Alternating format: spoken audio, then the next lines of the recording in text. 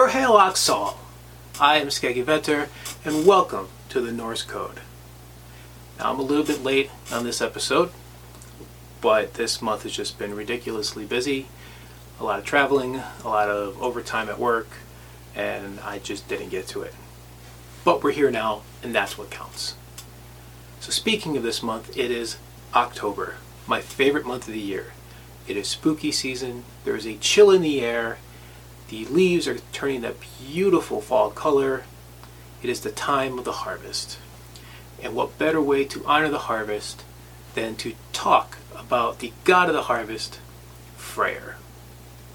Now, we can't start talking about Freyr without first talking about the Aesir-Vanir War. Now, I know I touched on this a little bit in the intro to Norse mythology. We're going to give you a little bit more information on it now. So to begin with, we're going to talk about Freyr's sister, Freya, twin sister that is. She is a practitioner of Freyr, which is a type of magic that's often viewed more on the feminine side. And we will talk about Norse magic at some point in the future because I find that absolutely fascinating. I can't wait to do that episode. But Freya, she would wander from town to town offering her craft for hire. And she entered Asgard under the name Hyther, or Bright. The Aesir became obsessed with her power, to the point where they started to lose themselves. So they kind of let go of their values of honor and kin and loyalty, obedience to the law. They all got kind of pushed aside for their selfish desires. They utilized Freya and her gift to give them everything they wanted, and morality out the window. This was their weakness. This was not caused by Freya, but they blamed Freya for their own weakness. So they called her a Gullveig, or gold greed, gold digger, kind of, somebody who's just there to make money off of their misery. So they tried to burn her. 3 times they tried to burn her, but each time she was reborn from the ashes, much like a phoenix. And because of this, the Aesir and the Vanir, they started to kind of hate each other. And naturally, war broke out. The Aesir, they would fight very traditionally. They had brute force, they had traditional warriors, weapons.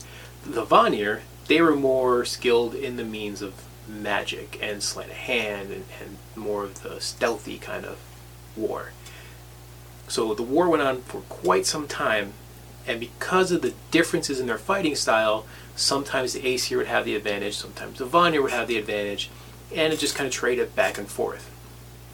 Eventually, they both just became so tired of fighting, they decided to call a truce.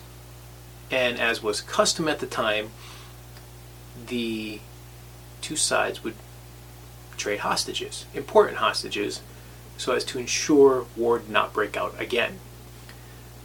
Freyr and Njord went to the Vanir, or from the Vanir went to the Aesir. Honir and Mimir went to the Vanir. Now, Honir and Mimir's whole thing with the Vanir, that's a good story in and of itself. That's for a different day. And we will be having episodes on Freya and Njord and the Vanir in general. But today, we're going to focus on Freyr. So let's start with the mythology of Freyr. Freyr is the god of kingship, fertility, peace, prosperity, virility, sunshine and fair weather, and most importantly, for this season, good harvest. He is the son of Njord and the twin brother of Freya. You can see in the picture there, you have Freya on the left, Freya on the right, Njord on the left. Are you looking at it the same way I am? Freyr's on the boar, Freya's got the cats. This way we don't have to play with left and right. Freyr was also the husband of the Jotun Gerd. And then we're going to talk about her. That's a whole different aspect of the story. We're getting to that. Freyr also resides in Alfheim, homeland of the elves, which is one of the 9 realms. He was gifted Alfheim as his place to rule. The reason for it, I have actually not been able to find the reason why he was gifted Alfheim. I'm sure that it existed at some point. As far as I can tell, it's not in any of the sources, and if I'm mistaken on that, let me know, because I'm learning along with you guys.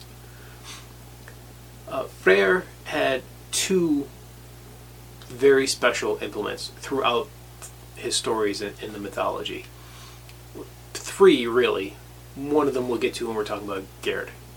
But first, he had his ship, Skithblathnir, which is a ship that he was gifted from the dwarves, which was orchestrated by Loki. And that ship he can fold up and carry in a small bag or in his pocket, and he would always have favorable winds. Sounds like a pretty good ship to me. He also had Gullinbursti, golden bristles, which was the boar that you see there in the picture. This also was a gift from the dwarves, also orchestrated by Loki. Again, that's a whole other story in and of itself with Loki. We will get to that because that's a really good story, and it's the origins of Mjolnir, and I'm getting ahead of myself. So Gullinbursti, Freyr's boar, was faster than any horse, with the exception of Sleipnir, which was Odin's 8-legged horse. Its bristles are made from gold. It's interesting, I think, that Freyr has been gifted this boar, and Freya's husband was turned into a boar, which she then rode into battle. So both of those twins had very important boars in their life. And hopefully I'm not boring you. I'm so sorry for that joke. So one day, Freyr entered Odin's home. Now Odin had a seat. I'm going to butcher this pronunciation, but I'm going to try. Hidskjalf. Hidskjalf? I think that's how it's pronounced. It's a seat in which you can kind of see out over all 9 realms and basically see everything. So Freyr looked out, and in Jotunheim he saw a beautiful Jotun woman, and when she lifted up her arms, the light reflected off of her arms and the whole world lit up. Clearly this guy had a thing for arms. Freyr immediately fell in love, and this Jotun was Gerd. So he went to his servant, Skirnir, and he asked him to, on his behalf, go to Gerd and try to get her to accept his proposal. As payment, Skirnir asked for Freyr's sword. This is Freyr's 3rd special object that he owned. I was not able to find a name for this sword. I'm sure it had one at some point, but as I've stated in previous episodes, we are missing a lot of sources. But this sword is capable of fighting on its own, especially against Jotuns. Now the trick with this sword is you had to know how to use it, and the sword would fight at an equal skill to its wielders. But that's what Skirnir wanted. So Skirnir was directed to offer anything that Gerd wanted, an exception of the proposal.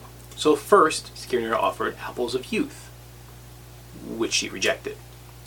Next, he offered Draupnir, a ring that produced 8 new rings every 9 days, which she also rejected. Skirnir then threatened Gerd with curses. So she was frightened and accepted the proposal, but insisted that Freyr wait 9 days until they could be wed, which became quite torturous for Freyr. He didn't want to wait. He wanted to be wed right away. An interesting note, So the ring would produce 8 new rings every 9 days. She made him wait 9 days. There's 9 realms. 9 is the sacred number for the Norse. I'm sure we'll end up doing something in Norse numerology at some point. And at that point we'll really dive deep into the meaning behind 9. But you'll see 9 pop up throughout Norse mythology. So they were wed. And they stayed together until the end of times, Ragnarok. And Freyr never picked up another weapon. Once he handed off his weapon, he never had another one. He would never find another weapon that could hold up to the one that he gave to his servant. But when he was not non-violent, so when he was pressed to fight, he would find some other item to fight with. The most famous example of this is when he fought the Jotun Beli, in which he picked up a stag's antler and fought Beli and won using the stag's antler. So you'll often see Freyr with the stag's antler or associated with the stag, and it's because of this story in particular.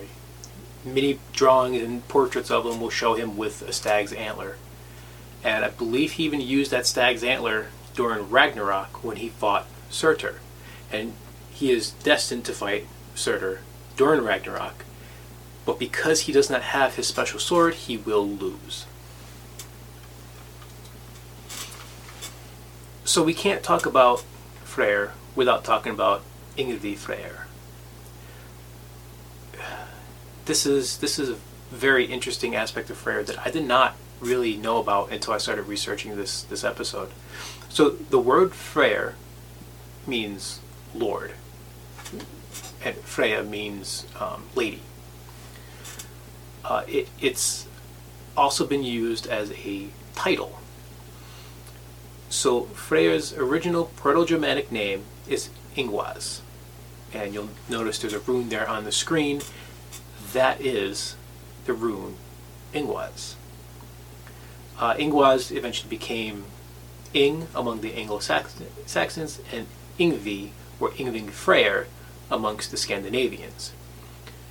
It is thought that Freyr may have been an actual Germanic king, and that, so his whole backstory, his whole existence may have been based off an actual king. Some Germanic tribes view him to be a king that became a god. Others view it as a god opting to be a king. And this may actually tie into the stories of Freyr being the king of Alfheim. So it's I find this fascinating. It kind of dives in and shows you where some of this mythology can come from. It could be that he was just a king, and then some thought he became a god, or that he was a god to begin with. I know there's some thought amongst anthropologists that the Vanir were actually a Germanic pantheon of gods, that when the Germanic people went up to Scandinavia, who worshipped the Aesir, they brought the Vanir with them, and so this whole war was based off an actual war between the Scandinavians and the Germanic peoples. There's no evidence to support that, but it is something that I've read some anthropologists believe. It's quite fascinating, I think, to see where a lot of this mythology comes from. So within Germanic literature, Yngvi Freyr is noted for possessing similar qualities as the god Freyr: fertility, well-being, prosperity. It is said that when Yngvi Freyr was king, that everything was prosperous, the weather was favorable, there was no war, everything was very peaceful. It was like a golden age to live. And his connections with chariots and ships are frequently noted throughout the literature. And as his being the founder of various tribes, so some of the tribes are the Ingavians, and then there's some royal lines that can trace their lineage back to Yngvi Freyr, including Yngling, which was a dynasty of Swedish royalty. That name might sound familiar to anyone on the east coast of the United States because Yuengling is a brewery in Pennsylvania. And they're the oldest continuously operating brewery in all of America. And I didn't research this, but I would assume, based off the name, Yuengling, they can probably trace their roots back to the Yuengling dynasty of Sweden, which then traces back to Yngve Freyr. Now, whether or not Freyr was purely a god that became king, a king that became a god, or just a king that was worshipped like a god. Either way, the worship of Freyr was prolific.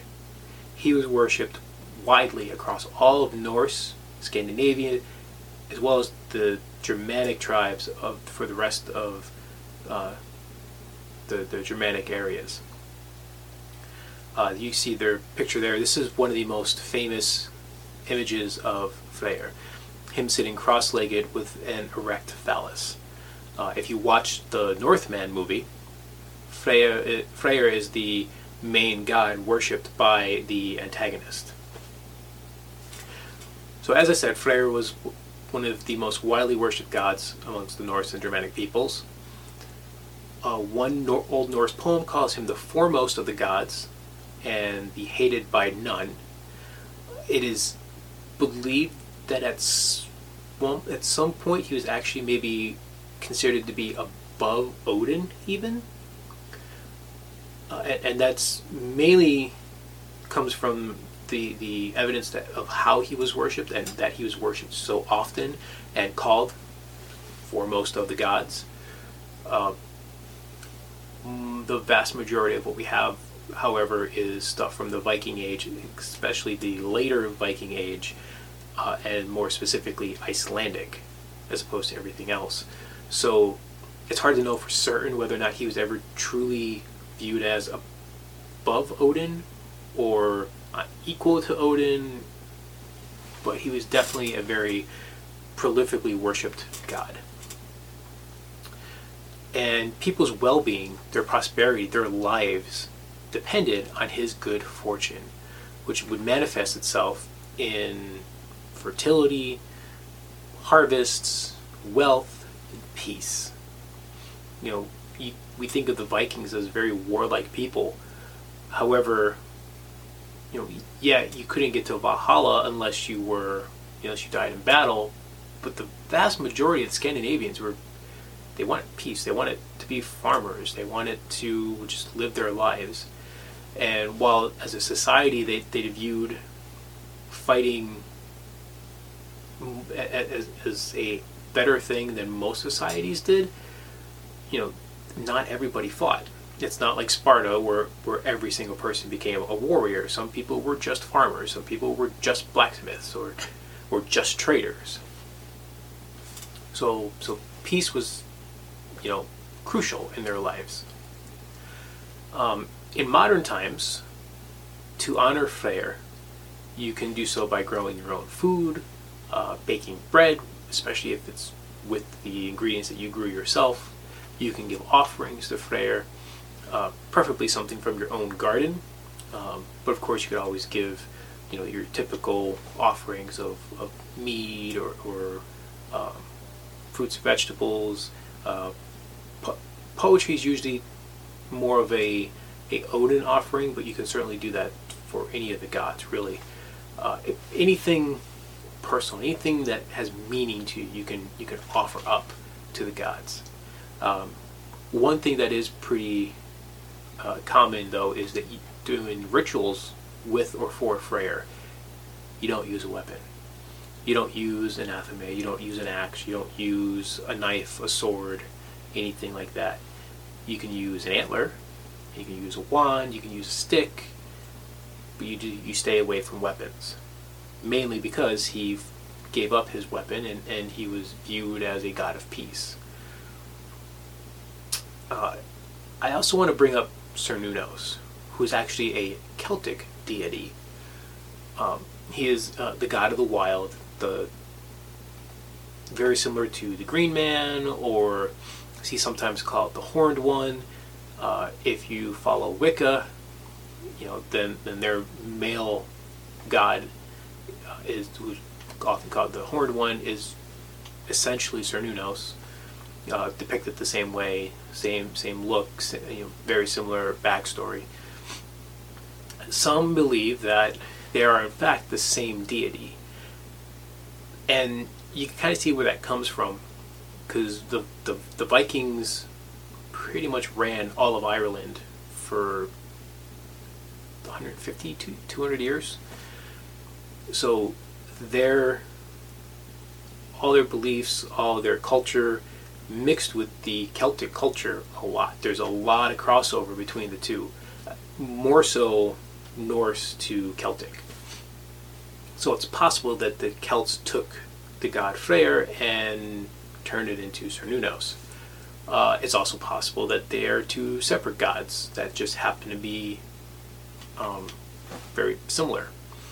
Now, based on my own research and my own encounters with both deities, I believe they are separate entities entirely. But there's a lot of overlap. It could easily be mistaken for each other. If you're the type to look for signs, and you start getting signs that line up with either Cernunnos or Freyr, you're going to want to do something to try to get some clarification, because the overlap is such that you might mistake, Cernunnos or Freyr for each other.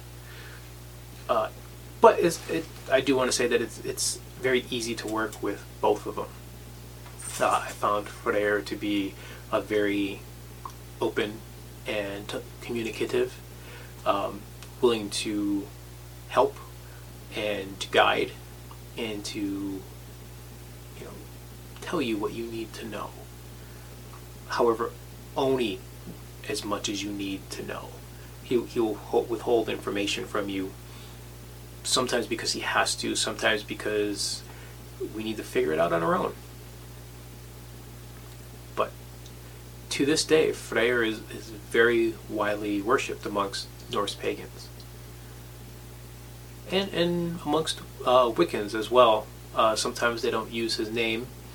And if you believe that Cernunnos and Freyr are the same entity, and that the horned god from Wicca is also Cernunnos, then yeah, he's very widely worshipped. But that's pretty much it on Freyr. He doesn't have very many stories that have survived through the sources. He does pop up in stories here or there, more as a supporting role as opposed to the protagonist. So this is not the last that you'll hear about Freyr. However, as far as the stories in which he is the highlight, I mean, this pretty much covers it. His becoming the husband of Gerd is his big story, and getting his gifts from Loki is a big story, but that needs to be told completely separately, because that's just a wild and long story, and a lot of the iconic weapons, Odin's spear, Thor's hammer, Sif's hair, all come from that story. So we will be getting to that soon enough. But that's all I have for you in this episode.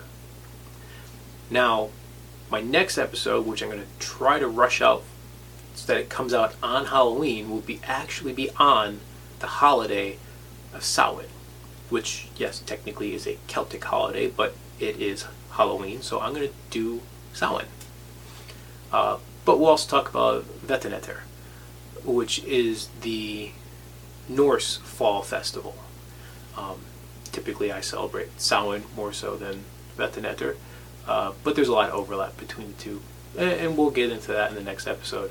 And then finishing out the year, I don't know exactly what order I'm going to do these in, but we will do Yule when we get up to closer to Christmas. I would like to go over Skadi and Ur. I'm hoping to have Pooch from Nordic Wolf Custom Carvings on the show as well. Hoping to do that in November or early December. So we should have some pretty cool stuff coming up to finish up the year. So thank you for joining me tonight. I look forward to speaking with you again. And as always, please like and follow us on Instagram and Facebook and YouTube, and keep your eyes open for more things. I have some things in the works, some more things to do and make this community grow a little bit. And if there's anything you'd like to see me cover, please let me know. If I got anything wrong, please let me know, and I will correct it. This whole podcast is meant about learning, not just me sharing with you what I know, but from me learning as well. So please keep it respectful, but let's learn from each other. So until the next time, good day.